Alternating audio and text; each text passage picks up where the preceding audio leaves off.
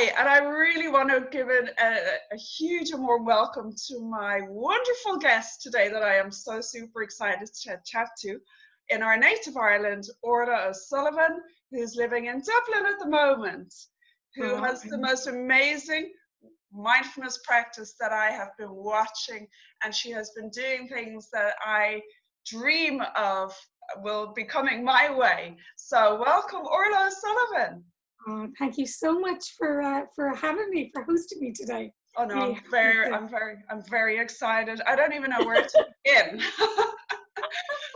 Right, so let you begin, because I'm here to listen to you. I am just dying to hear. There's a few things I want to ask you, but maybe introduce yourself first, and then I can ask you. So much to ask that I just have to get on. That sounds good. Great. Well, yeah, my name is Orla. I grew up in Ireland, in Dublin, and I share the practice of mindfulness full time, and I came to the practice over 20 years ago in the tradition of Thich Nhat Hanh, Plum Village. So I was lucky. I tripped over it early, and it made an immediate connection with me. Made a very practical, sudden difference in my life in terms of my work and my relationships, how I can take care of kind of my habit suffering, my anxiety or anger. So it helped me, really notice how to be able to care for suffering, and also how to deliberately nourish happiness and wholesomeness. So that's something that has just been growing ever since, about how we can kind of be active participants in our sense of well-being and connection, and deliberately nourish our joy and gratitude and wonder. And so so these days I work with anyone, anywhere, anytime, with lots of volunteer community groups that it's very kind of in my marrow to support grassroots community organizations. And it's about helping to build happier communities. So kind of I've had lots of different strands of life, a lot to do with education, human rights, and kind of creating effective communities. So it's kind of all come together in this melting pot. Yeah, as you said, I can see, and I also feel like how I'm like at the infant stage of what you're at, but I'm your baby. I'm like, you can totally see, and that really excites me. What you're saying is because it is completely all connected, like you said, human rights, getting down to grassroots, that whole societal change and connection. And that's really where my passion lies as well. So we're going to have to meet. I'm so glad on the other side of the world. And how you said also there, what I resonated with is the deliberate choice to practice, or to that it is something that one makes a choice to do deliberately, intentionally, on purpose. And I love the way your path has unfolded. But tell me, but you said you kind of stumbled upon Thich Nhat Hanh 10 years ago? 20 years ago, you said. 20. I know we said it's in 10-year blocks. Whatever. How did that happen? So it came. So I guess since I was a child, I was very. I remember reading as a child, a quote from a book in the house that said, "The unconsidered life is not worth living," and I remember being blown away. I remember understanding that there were dog years and human years, and that the likelihood was that our family dog Penny, who was my best friend, would probably die before I would. And when I was about 8 years old, I got a photo of her and I put it by my bedside locker, so that when I would wake in the morning, I would know this is a day that I get with Penny. This is a good day. Okay. And ever since then, I've just been so early. I had that volition to not miss out. I remember being a teenager, and there was an Elvis Costello song that said, there's a phrase, living a life that is almost like suicide. Okay. And I could see that a load of us were on autopilot a lot of the time. And it takes something like a big shock or a diagnosis or an accident. And then suddenly everyone seemed to wake up for a little while, Yes. and then we went back to sleep again and Yeah. kept scurrying away. And it didn't seem to make us any happier. So there was a load of kind of things that I gleaned when I was a child and teenager. And my mum had a yoga book, like a BBC TV series book from the 60s. And at the back of it, there were breathing exercises. So like I did the book, and then I came to the breathing exercise. I was like, breathe in through one nostril, breathe out through the other. It's like, this makes my body feel totally different. Like, it's like instant soothing. And so then from there, the Dalai Lama had started writing. He wrote a book called The Art of Happiness. Yes. So I kind of, so I had this regular practice of doing little bits of presence-based meditation. And the Dalai Lama's, his ability to be well and joyful in unbelievably having been through such trauma and difficult circumstances caught my curiosity. And then I was in kind of that section of a bookstore in Grand Haven, Michigan in the late 90s. And I opened up a book by Thich Nhat Hanh called The Miracle of Mindfulness. Okay. And I read like a sentence and it felt like, oh, okay, I'll come home now. That's it. Yeah. And I remember buying 2 books. So one was The Miracle of Mindfulness and one was called The Blooming of a Lotus, which is a book of guided meditations. And the first page is just like breathing in, I know I'm breathing in. Breathing out, you know, I'm breathing out. And that was about a year's work. Like I was just like, I read the whole of the other book, but this Blooming of a Lotus, I was like, I'm just going to do that till I really get it. And that was about a year. Then I turned the page. So I was quite slow going. Like I allowed it loads of time, and I loved this. In this practice, like there's nothing to achieve. You literally have nowhere to go and nothing to do. So, which is great because my instinct is to like get somewhere. It's a very linear model and getting better. And actually this really helped me to notice the kind of clinging, grasping, achieving part of me and to let me practice just to practice. Yeah, you know, that's what, because that's what we're taught is to actively do, and this is a shift, and to achieve, and the rat race, and you by this age you need this, and you need this is how you need to be, this is what you got to do. So it's a mind shift to, and it changes your whole internal state and your well-being when you can just be. And that's so I like also I love when you said then, you know, you could say there's nowhere to go, so and there's no this is a book and I'm just going to read it and it'll all make sense. It's actually the embodying and practicing, and what can be perceived as the most simple little techniques. So I'm breathing out, yeah, right, whatever, I do that anyway, but it's actually embodying it and taking it on, that you go, like you said with your breathing, it's like, whoa, is this what it means? You know, and every day you do it, and like you said, it becomes deeper and deeper, the more profound effect, and that's what I'm loving now. Yeah, it's wonderful. And as you say, like the quality is how to be. Like we're not human doings, we're human beings. So we need to know how to be. And I think sometimes we have a fear that if we learn how to do that, then maybe we won't achieve anything and we'll just become big lazy couch people. And what tends to happen is that we have the capacity to do even more because our energy is safer and because there's intention and meaning in every action that we do. So we're a little more careful with what we're doing. So yeah, I do. I find it, transformative, and I still do lots. It's made me more engaged, not less engaged. Oh, totally. For me too. It's made me happier. I'm achieving so much more. I don't see boundaries anymore. I don't see limits. It's incredible. No, so it definitely does not. It does the opposite of making you just sit around being lazy. It's the complete opposite. Yeah. Yeah. And I think that often, you know, our ego can slide in between us and our practice quite easily. That that part of us then starts judging it, you know, as there was a good sit, there was a bad sit, it was really boring. And it kind of, I can sense sometimes like this tightening into an achieving mode again. So it's a lovely practice to just keep kind of unfolding out and unfolding out.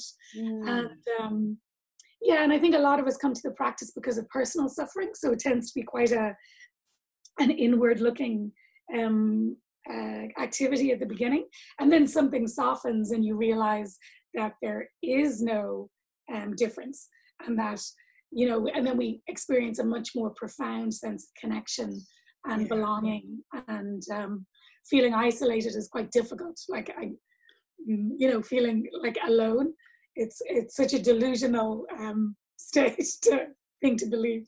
So, No, it's a beautiful journey, and that's why we believe everybody should should practice. Yeah, you know. Yeah, and for me, because sometimes I'll work with people who go, well, maybe it's easy for you, like maybe you're naturally just a hammock person, but like I think a lot of thoughts, so is it possible for me? So one of the things that I'm really curious about is how to meet people exactly where they are, you know, so that because there are times where we're naturally incredibly mindful, you know, there are times where, like, even like getting into a bath or something, it's almost impossible to do that and not be mindful. There's just so much sensory information that we give ourselves to. Or like the first day of being on a holiday where you get to maybe sit back in a lounger or sit in a cafe and you have this like arrived moment, you know. And that's, go ahead. That's because you've given yourself that permission. You've said, now this is now me just being here without actually realizing what you're doing. This is now allowing myself, first day of my holiday, this is my bath, or like, this is my time, my cup of tea. So we're actually doing it often and knowing how good that feels, but actually not being aware of that being what we're doing.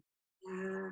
And it's that moment of awareness and a little bit of reflection that I think is what makes it kind of strengthens that muscle in ourselves, that makes it easier to come home again and again. That we need just a little bit of reflection on it to go, how does it feel before I go for a walk or a run or sit for 10 minutes? How do I feel before?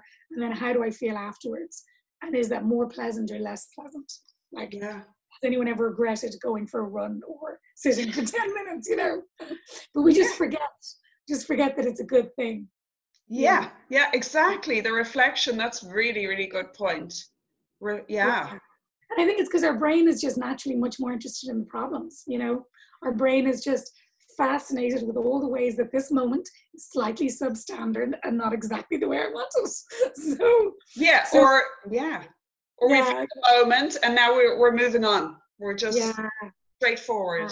Go. And if we don't have that reflection part of it, physiologically, it's as though it never happened in our body, which is why, you know, one difficult moment we can interpret that as a really difficult day because we don't hold the wholesome states. So we just need to learn how to make them a little more like Velcro, you know? Yes. You go, like, this is what it feels like to feel at ease and safe and connected, and keep reminding ourselves this is what it feels like. Yeah, to savor the feeling so it really becomes ingrained and embedded in your being. Yeah. Oh, I love it. Yeah. So you have a practice there from your home, do you? Or do you, and you also go out, as you, like me, you go wherever you're. Yeah. Yes, anyone, anywhere, anytime. Yeah. So I do. Yeah. So often we have. I guess first I'll start with Sangha, which are community groups, and there are maybe over 30 now in Ireland. So Sangha is in the tradition of Plum Village, and you know, a Sangha means a group of friends on the path. So people come together and practice together, just to practice together and nourish understanding and love. Sounds like a cult. And sometimes it seems a little too happy. But it's kind. Yeah, really kind people. And because, you know, probably 95% of our suffering comes from being in relationship with people. then it's really important. It's a great way of trying to heal some of our strong habits and our strong suffering, to be able to come into Sangha and then be yourself authentically just as you are, and then begin to take care of all those kind of pointy parts of us, to really, allow ourselves to belong very imperfectly. So and so I work with Sangha in Ireland, and travel to other countries, and then I offer public courses. So we do courses on many different aspects of mindfulness, and day retreats on mindfulness and poetry. So I use poetry a lot in my practice. Do you write your own poetry? I do, yes, I do write little bits now and then. Not kind of consistently often, but so I have a few kind of poems that I've just kind of soaked in of my own stuff, and then other people's poetry that I, again, like there's this deliberate aspect of practice. I deliberately walk with a poem or sit with a poem to help kind of take me off autopilot and come very deeply into this moment. Beautiful. I write, well, when I say I write, I've also written poems, and I just love that. It's just a beautiful way of with words and feelings, and just bringing it all. It's something very beautiful about poetry. And it's so immediate as well. It short circuits a lot of our kind of habitual thinking. I think a lot of us as kids, there was this memory of loving the playfulness of sound and language and the fun of rhyme, or a great song that we loved when we were a child. And then sometimes in school, it's kind of just taught out of us. That we're sitting there going, what is the theme? Identify the rhyme pattern. Not for fun anymore. So we really kind of de-intellectualize it. So when we practice with poems, we sense that our intellectual mind takes over the first time we're listening to a poem. So we'll receive a poem many times until our intellectual mind goes, I know this or I don't know this. Oh, I'm a bit bored. And then it kind of just gives up, and then you can really soak in the poem. It's actually, it's lovely. I actually read a lot of poems now as well. And because I find that often we've got so much written text, there's so much out there, that like a little poem can get so deep so quickly into what you want, to achieve, say, without having like wads and wads of paperwork to go through, it's so true. It gets deeper quicker. Oh, lovely. I'll have to look out for some of your work. And then, and you've been to Plum Village, and thank you so much for sharing over the new year. You went to Plum Village. You should. I was thinking, have you forgotten? I haven't. I love reading your posts. So tell us about that trip, please, if you would share. So Plum Village is a mindfulness practice center in the south of France, between Bordeaux and Bergerac. And it was set up by Zen Master Thich Nhat Hanh shortly after he became exiled from Vietnam. So after the end of the Vietnam War. And now it's the largest Buddhist community in the Western world. And you can go and live in a monastery for a week or 2 weeks, or I live there normally for about 2 months a year. I'm in community. And it's a very simple life. So it's not kind of like a Vipassana meditation retreat where you might spend 6 or 8 hours a day on a cushion. We sit for about 45 minutes morning and evening. And then the rest of the day, we're just living mindfully. So the community walks together, prepares food. We listen to Dharma talks. We do deep relaxation. We eat together. We wash our dishes. Like it's not rocket science, but it really helps to strengthen the muscles of monotasking. That we multitask all the time. And this gives you space to, it's a very beautiful environment to be in. So it gives you space to enjoy time in nature, to rest your body, to notice the sheer amount of tension that builds up, to be in community, to share authentically. And I'm international coordinator for one of the Plum Village projects called Wake Up Schools. which is another grassroots organization that is international, and it seeks to realize Thich Nhat Hanh's vision of mindfulness in education. So we work to support anyone involved in kind of the ecosystem of education around the world. So whether you're a school bus driver in the States, and actually we work with one school bus driver in the States, and she's written a poem, which is a poem before she gets on the school bus. So she's written herself a little gatha, which is a little 2-line or 4-line poem, and she will practice before she gets on the bus, so that when she steps on, before she opens the door for the kids, she's really deeply present for them and knows what she's doing and why she's doing it. And it changes everything a little bit. It does. So, yeah, it really does. So we have a retreat usually at New Year's in Plum Village for teachers, and they'll come from maybe, 30 different countries, and everyone comes to practice together for a week. And the retreats are always about embodiment, that often on day one, teachers arrive and they have like a notebook and a pen, and they're ready, learning objectives, outcomes, maybe they've got some funding from their principal to come there. So they're like, I need to have something to take back. Yeah. And we spend day one going, it's okay to put down your notebook. There is nothing that you're going to miss, I promise. So we really spend a few days on just allowing the teacher to really learn to care for themselves. Yeah. The body, to notice how they're feeling, and then to rest. And then slowly and quite slowly, we really spend a lot of time on embodying. And then we do a little bit of play on learning to share the practice. Because really, of all the things that we teach as teachers, our greatest teaching is our presence. And that's really what children remember. They don't remember quadratic equations. They remember that was a nice teacher who believed in me, who encouraged me when I was feeling I'm never going to be able to do this, who celebrated with me when I had my wins. That's what we remember about how grown-ups treat us. Absolutely. So we help support teachers in every possible kind of environment to take care of themselves so that they can take care of others. Totally. No, it's so needed. And is that has that work in that capacity been taken on by the education systems, first of all, say in Ireland and elsewhere? So it is, I think there's different integration, and it's called different things.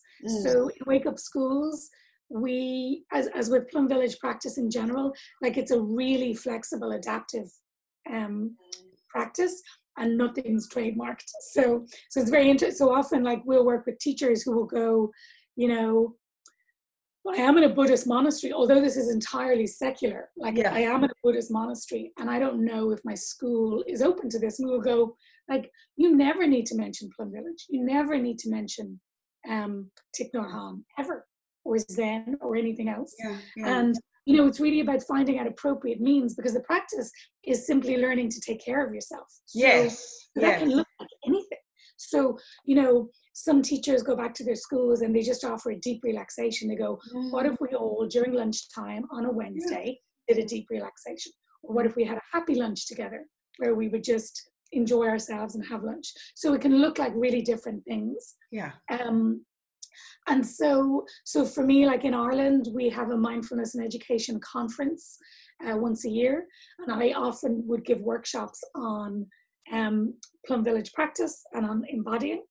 And for me, what makes it sustainable is building community. So you just need to find some people to practice with, because it creates such a strong vessel within which to be. There's much more strength in walking, and much more wisdom and kindness, that when you're a bit frazzled, a group of people can hold you safely. So I would practice with that. And we had our first Wake Up Schools retreats for teachers maybe 3 years ago in Cork. So that was wonderful. And we try and do teacher days of mindfulness as well and practice. So I would go into schools regularly and practice with teachers for a session, practice with parents, and then practice with children as well. We all kind of learn the same thing, just slightly different words and an approach. Exactly. Adapted. Oh no, well that's great to hear. That's really great to hear that, you know, and when they try, they, as you say, you don't have to label it as anything. It's all about self-care, looking after, when you look after yourself and become self-aware of how and where you are in the world, then that radiates outwards. And, you know, what there's no need to label that as whether it comes from, you know, like every religion has a way of being mindful. And so why try, like, don't label it. Just yeah, and I think it can just create separation when we do that. You know, 100%. That every single wisdom tradition has this contemplative strand, which is about drawing in, noticing, and then and it tends to then have this profound connection with nature and the planet and your people. And so it's kind of going in to go outwards. The way, as Thich Nhat Hanh says, the way out is in. So totally. Going first. And that transcends any religion. So, you know, so it's, you know, we're all humans hopefully trying to achieve the same thing. And the more we do this, the better world we will have. Absolutely. I'm going to have to meet up with you. Really. I'm really. What else? I wanted to ask you, gosh, yes, this month is, You're like, what? She got. I think, I had read before and then I realized it was you as well. Gosh, you're in everything, hey? I didn't know you were part of Wake Up Schools. That's great. The happiness. World Happiness Festival. Yes. Yay. Yes. Oh, I love this. So, there is, the United Nations has an International Day of Happiness each year on the 20th of March. And so a number of years ago, the United Nations unanimously resolved that happiness was a human right. And I don't mean kind of like rictus grin, isn't it great? But just that our ability to be well and to thrive was a human right. And so they established this day to raise awareness about the kind of ingredients of what makes a happy life. Because we know that, you know, we often imagine that if I had this particular thing, I'd be happy, or if like this job or this fame or this amount of money or this body or this partner, like there are lots of things that we imagine if I had all of that, I'd definitely be happy. And it's never true, ever, ever, ever. And we spend most of our time searching after this stuff in the hope that it'll just make us feel better. And the research shows that, you know, that can influence our sense of happiness, like maybe 12% to 15%. And we know that there are people who have very little who are really happy, and people who have a lot who commit suicide because they feel such despair. So we need a different paradigm of figuring out what makes a happy life or a successful life in that way. So last year we had our first World Happiness Festival, which is a week devoted to exploring and celebrating all the different ingredients of our well-being. And there's an online strand which curates interesting conversations with interesting people around the world.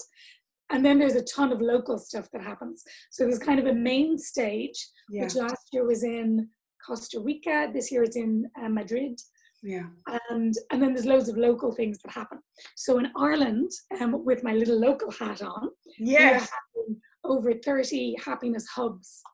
So we developed a happiness hub pack, which are 10 like research-backed proven exercises that when we do them regularly, they strengthen our muscles of happiness. So the ability to connect, the ability to take care of yourself, take care of a difficult emotion, to deliberately embody a sense of joy or like surprise or wonder or connection.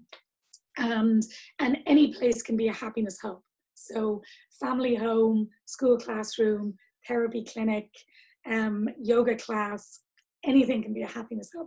So people sign up and we have a little interactive map where you can see the little hubs around Ireland, including one in Qatar, because, you know, the diaspora, you know, Ireland is not physically bound necessarily. So we have a teacher in Qatar who is creating a happiness hub with her classroom. And yeah, so it's wonderful because it means that people can self-create according to what's appropriate for their environment. Yeah. So like libraries in Dublin, many of them are becoming happiness hubs. And it means that if a school group is coming in, they can do the practice. Or if you're just in there and as an adult on your own, you can go, oh, maybe I'll do a little relaxation or a little self-guided practice on this. So it's really letting us explore and have curiosity about what makes us tick. Yeah. No, well, yeah. Well, that's why I've called my what do you call it, business now is Inner Happy, because that's what mindfulness has given me. So I must talk to you more about this. I'd be very interested to join you in that. When you talk about this so it's for the week, I know, from next week, and I've signed up online. So it's when you say this is, so I know there's amazing speakers, and you are one of them in there. There's some really, really great people, so I'll definitely be tuning in. When you are creating mindful or happiness hubs around, is that like just for the week, or is it this venue becomes a happiness hub? Yeah, so one of my first questions and my favorite question is, can I always be a happiness hub? Yeah. And because there's a few things, because the World Happiness Festival happens during Ireland's noisiest week, in terms of it's our St. Patrick's Festival as well. So when we were working together on this last year, I was saying, this is a very noisy week. So unless the festival adopts us, we should expand it for Ireland to be any time in March, so that there's no pressure on having to deliver something during that particular week. Yes. So we're gathering people's experiences during March, but you can be a happiness hub forever. Like, that's absolutely fine. Yeah. So it really gives people a little space for creativity and innovation through March. And then yes, as you say, then there's an online strand as well. So with my Wake Up Schools hat on, yes, we have been having some great conversations with different educators and really pioneers in terms of education and how we envisage what a community can be. So one of the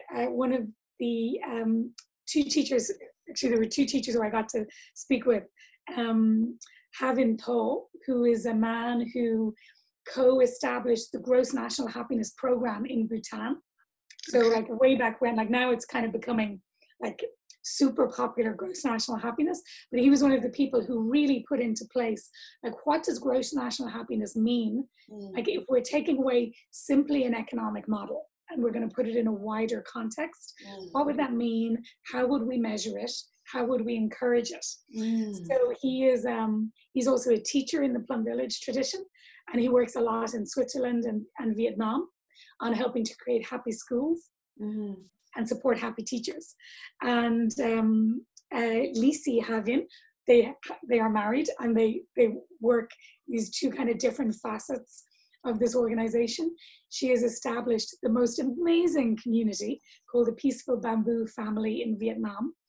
And they work specifically with profoundly autistic young people who now are entrepreneurs and teach their local, so the local schools come into them to learn from them how to be, how to live, how to make things. And it is just very, very inspiring. And what she was saying that was with mindfulness, that actually, because there is no intellectual impediment for learning mindfulness, that these are great mindfulness teachers. Yeah. So I've been having amazing conversations with people, just very inspiring. Yeah, because they're so great, and a huge amount of speakers that you get great different perspectives. So that's well worth tuning into. What's the website again? This is actually a great time for us to have this conversation ahead of next. The next thing on my to-do list is synchronicity and fate. So I think it's worldhappiness.fest. I can check now if you want. Yeah. Cool. Yeah, or I had it. Yeah, check on your phone if you can. Or I can put a link. I'll put a link in our video. Yeah. I can put a link for it. And that's going to be that's really good. Yeah. And it's free to stream for the whole week. Yeah. So no financial barriers at all. Yeah. Yeah. And it's also, yeah, it's shifting that perception of what happiness is, you know. But I think anybody who has lived any length of time can actually, if they think about it, they see that materialism is short-lived happiness, that if you want true lasting inner happiness, that there's the other ways to go, which is what this is encompassing, you know, this whole thing next week. Yeah, and it's like it's in so many across the world. We've been having Zoom calls for about a year on this, and it's amazing to connect with speakers from all around the world, doing so many different things. Like some people come through yoga, through mindfulness. They're working with technology and figuring out how we can reduce, you know, we know that our brains are easily addicted and that we get a little dopamine hit every time our phone pings. So how can we use technology for our good without it being in control of us? You know, there's so many different approaches to take to help strengthen our own well-being, and there's a lot about building community as well, which I love. Oh, I love that too. Oh, that's great. Oh gosh, well, I'll definitely be tuning in. Yeah, and also we were due to be in Plum Village for the World Happiness Festival. Okay. So we had an Irish week in Plum Village a couple of years back. Okay. Where maybe 80 of us traveled over together and spent a week living mindfully together. And because in Ireland, when we organize retreats and weekends for the community, you know, it's a smallish number of people holding a lot. So we had thought, if we could just get to Plum Village, like they can take care of us and we don't need to organize anything. Great. So we were due to go over on this Friday. And Plum Village has had to take the decision to close its doors till the beginning of May in order to just feel stable and safe during this coronavirus surge at the moment. So it gave us the opportunity to practice letting go and figure out what I will let go of my plane tickets and the gas. And there was that idea of what I would do this week. And what we've done is we've come up with a Plan B retreat, which is in Tala from this Friday through to next Tuesday. And it's called No Coming, No Going. So a group of us, so we'll have 4 days of mindful living together with sitting, deep relaxation, walking, eating together, sharing. So it's lovely. It's a great opportunity. Oh wow! No, and is that's it? And I've seen there's the wellness center. Is it in Tala or? This one is in the Dominican Retreat Center. Oh, okay. So it is close to. It's on the same grounds as St. Mary's Church. Okay. And it's a very old retreat center. It has a beautiful walled garden. Okay. The most amazing tree called St. Maelruin's tree. So it was one of the earliest walnut trees planted in Ireland in like the 1760s, maybe. Might not be entirely true. Yeah. Around 1760s. Yeah. And when it was nearly 40 years old, so this tree was growing, and then it got struck by lightning during a terrible storm, right through to its heartwood. And the tree just split, completely open, and they thought it would die. And the tree died. And now it is like the size of at least 2 large rooms. It looks like about 18 different trees, and it has just kept growing like horizontally outwards. Yeah. And it's the most extraordinary tree. So they have a beautiful, they have about 1,000 trees on this land. They have a green labyrinth, so a little low green labyrinth that you can walk in. Yeah. It is such a lovely space. And in 2012, Thich Nhat Hanh visited Ireland with a delegation of maybe 30 people and like sold out the convention centre in Dublin. And we all went on retreat in Killarney, so maybe 800 people on retreat.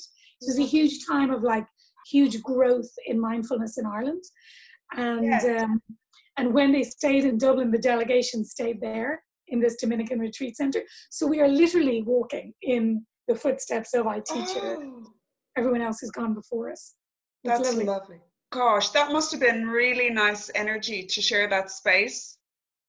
Yeah, it's beautiful. And it's funny because when the delegation were leaving the venue, they made lots of gifts to say thank you. So they gifted several calligraphies that Thich Nhat Hanh had done, and they're up around the place. So there's just this beautiful continuity of our ancestral wisdom traditions and our spiritual ancestor traditions as well. So it all kind of blends beautifully. I'll have to come and visit. And yeah, I will definitely. I will definitely. I have some family in Dublin still, so I think we'll need to have a chat afterwards and arrange a little. I would love. Lives now. There's no escape. No, hey, you'll be running away from me, believe me. But I'm persistent. Oh, it's like I feel like everything resonates so deeply with me. I'm so delighted to meet you. I really am. Wow. My goodness. So, I don't even know where to begin. You have me now on a high for days. I know it. So the last questions is, I know I could talk to you for hours. I know that. But if for somebody starting mindfulness, right, if they're just knowing where to begin, where would you say, how or where to start? They've heard this is great. They don't know now where am I to begin? So it's very easy if you can practice with people.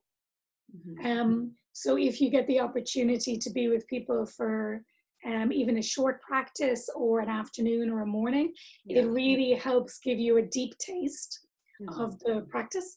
And on the website mindfulnessireland.org, there are a list of community groups all around Ireland that are mostly donation based. So you can go and taste the practice. And I help support an online group on Tuesdays and Thursday mornings that we practice before our working day starts. So we sit from 7 to 7:20, a few minutes to check in together before. And that helps, so practicing in community is really helpful just to give you a taste. And then we need to figure what is possible on a daily basis. And usually, like what I started at work, I started with a big photocopier button. So I remember in the late 90s, there was this, I had to photocopy maybe once every 2 days. And I made a commitment with that button of that photocopier that when I had put my little piece of paper in and pressed the button, I would give myself 3 breaths to have nowhere to go and nothing to do. From all the way down to my footprints. And, it was an old photocopier machine, so we'd go labyrinth inside the photocopier. But I remember the freedom of maybe like 5 seconds or 7 seconds. And it can be anything. So it can be, allowing our hands to be dried by a hand dryer. It can be sitting with a cup of tea. That we just, all we need really is an intention to be present. And then this can be a reminder for us. It can be kind of an anchor that helps us be solid. And for all of us, I think we have a different, easy way in. So some people, when we practice together for a while, they'll go, I've been doing mindfulness for years. I just never knew that was it. Because I go for a walk every morning and I am absolutely in my body, really present, not future planning, not past ruminating, really here. And they're like, is that mindfulness? Like, it sounds like mindfulness to me. So it doesn't need to be hard work. Like you could do one thing that you naturally just enjoy already. Like often I practice chocolate meditation with people because that's a really easy way in that people don't associate as this grueling, should I not think? What is that about? If you go, so we're going to eat chocolates, they go, okay, I know how to do that actually. And pleasant. So it can be anything. It can be like literally sitting with a cup of tea, enjoying chocolate. There can be a light switch in your house that, when I turn this on, I'm going to be fully here for this moment. Or if you use your car, that you can know that when I pull in and stop the car and turn off the engine, that I will just take like 3 breaths before I get out of the car. And it changes everything very subtly. you know? Yeah, yeah. And then, yeah, and as you say, and it truly is instant when you think, oh gosh, and then people will be more inclined to incorporate it into more parts of their day. You say, gosh, and then slowly, slowly, your whole world transforms. Yeah, it's like you create this tiny little sense of What? spaciousness, Yeah. like one breath or three breaths, and then the dots start to join up during your day.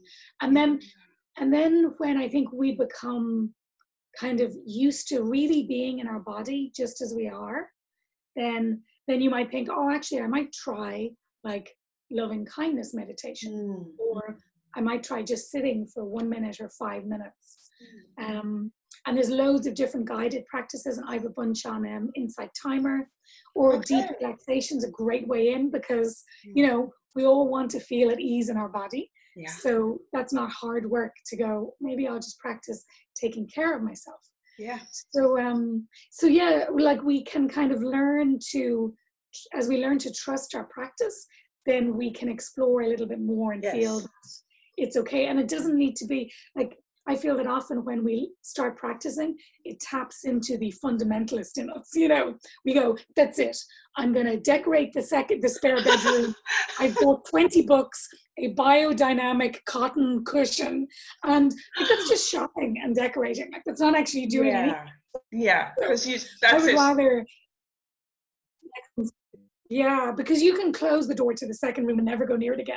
So I like practice where I have to trip over it. Like I practiced 1 year with my kettle on switch, which is great. And I just made a commitment.